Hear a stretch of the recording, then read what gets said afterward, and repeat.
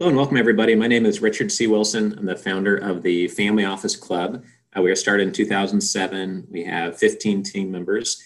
And today's webinar is going to be on investor directories and databases. We have a few hundred people here on the webinar today. So I would like to have questions coming in as I'm speaking. I see, Mark, you already have your hand raised. If you can submit the question via Q&A.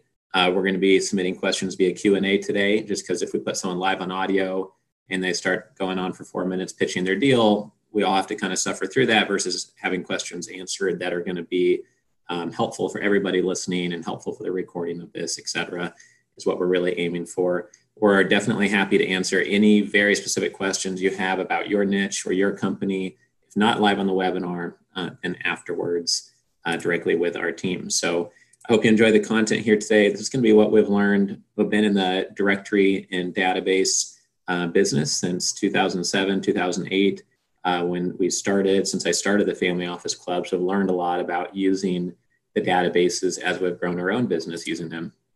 So I'm going to share my PowerPoint here for those who are watching along visually. But if you're just listening to this via audio on the podcast, that's going to be fine as well. I'll try to supplement anything that's really visual here on the screen. We're going to go over 15 ideas today to help you in leveraging and using investor directories and databases. All right, so first off, just a picture of our team.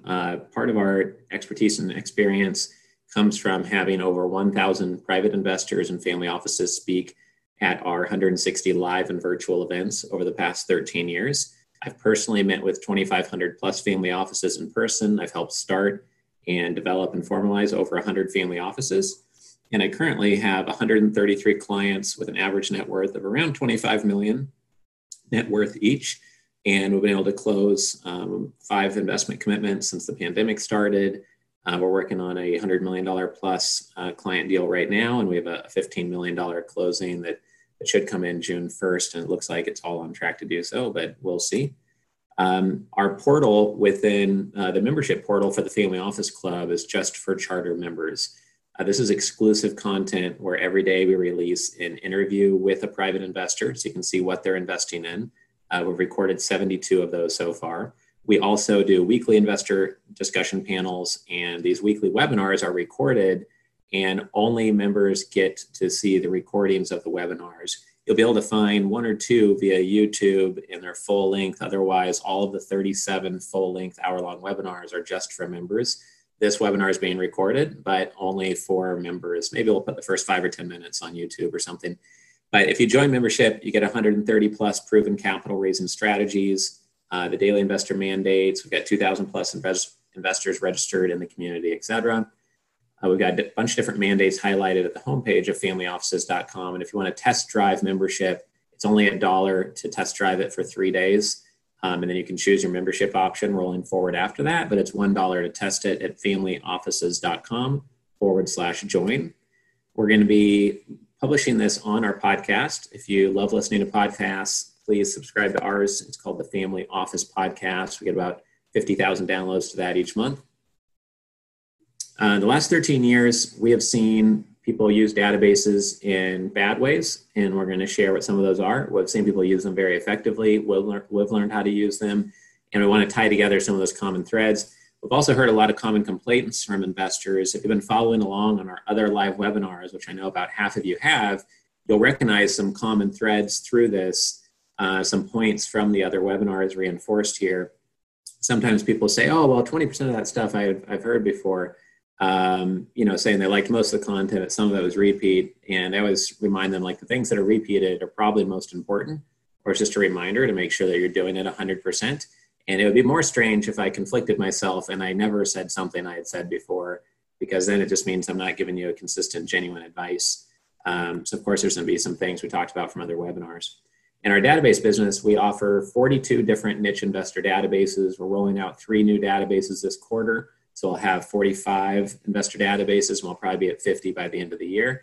You can see, if you're following along visually, we have everything from a energy investor database to cannabis to endowment funds to hedge funds to healthcare investors, fund of funds. This next page here, we have more manufacturing investor database, pension funds, REITs, private real estate, wealth management, single family office, etc. So many different niche areas. We have several full-time professionals. We have 4 full-time professionals that just focus on updating and kind of creating and updating all these databases. The second you create any database, if you're to do so yourself, it'll get outdated the next day from some company merging or someone getting hired or fired, etc.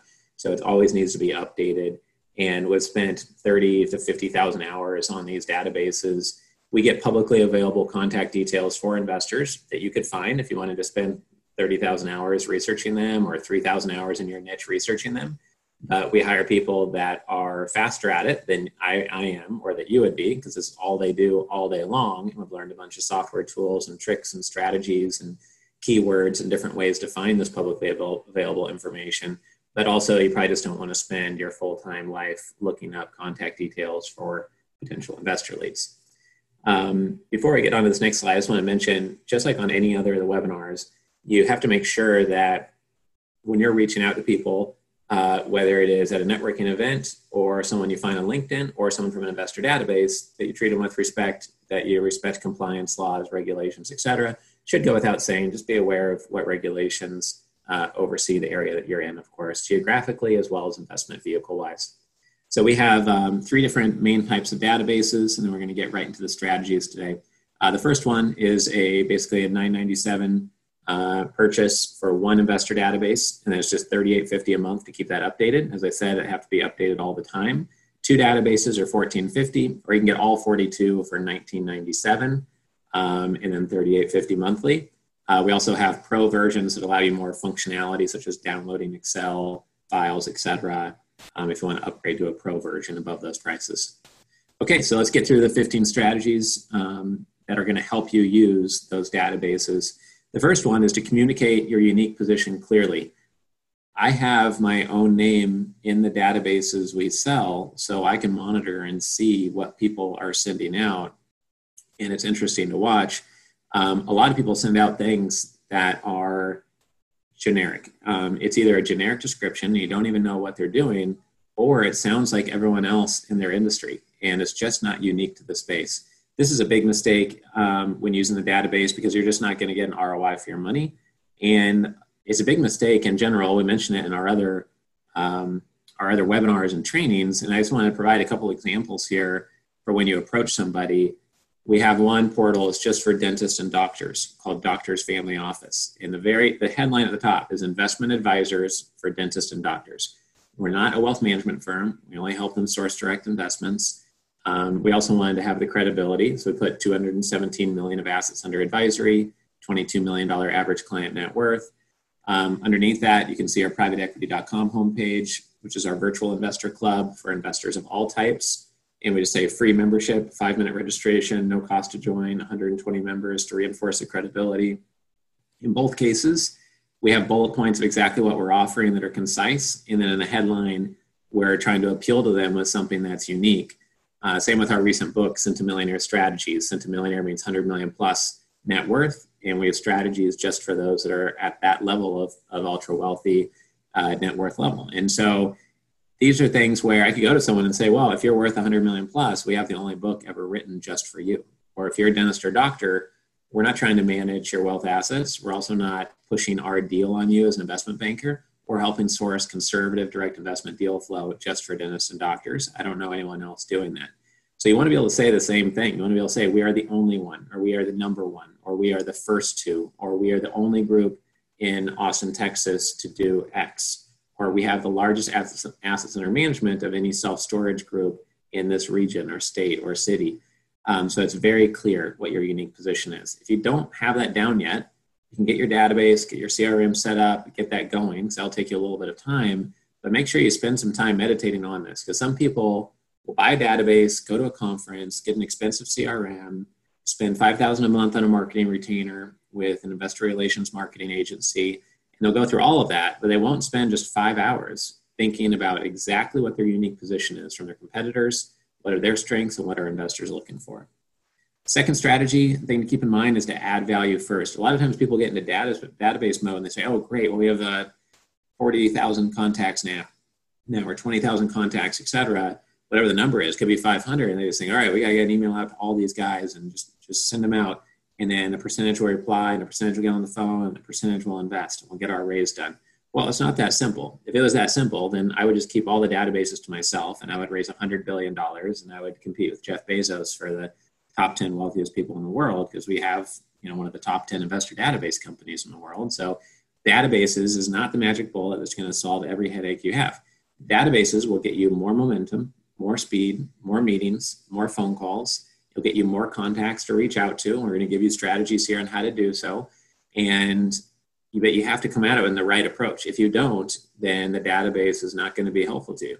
So that's the whole point of this webinar. And a lot of people don't think about how to add value first. You can do this by providing market insight, research reports, a white paper, an article, interviews, a podcast, a book, a benchmark study.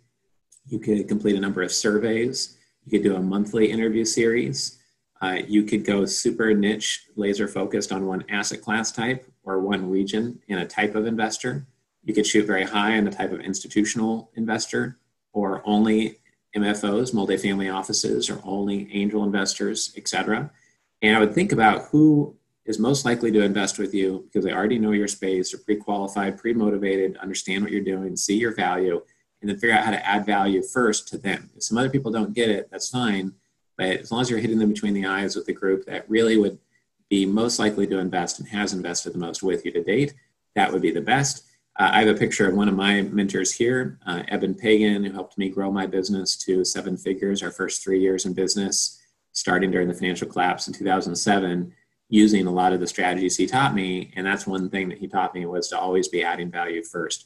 And people tend not to do that enough in capital raising. They pitch, they write long emails, they get on the phone, just pitch, instead of adding value. But especially when they use a database, they just go into mass pitch mode, it seems. And you don't want to do that. It's just not going to be as helpful to you. I see questions coming in, so I'll get through the first 5, and then I'll answer questions, do another 5, answer questions, and then when we get down to the 15, I'll take some more questions.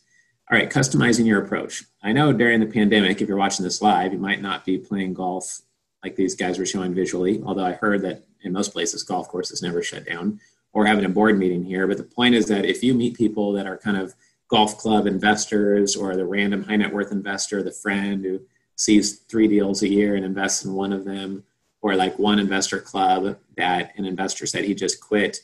It's one of our new clients actually.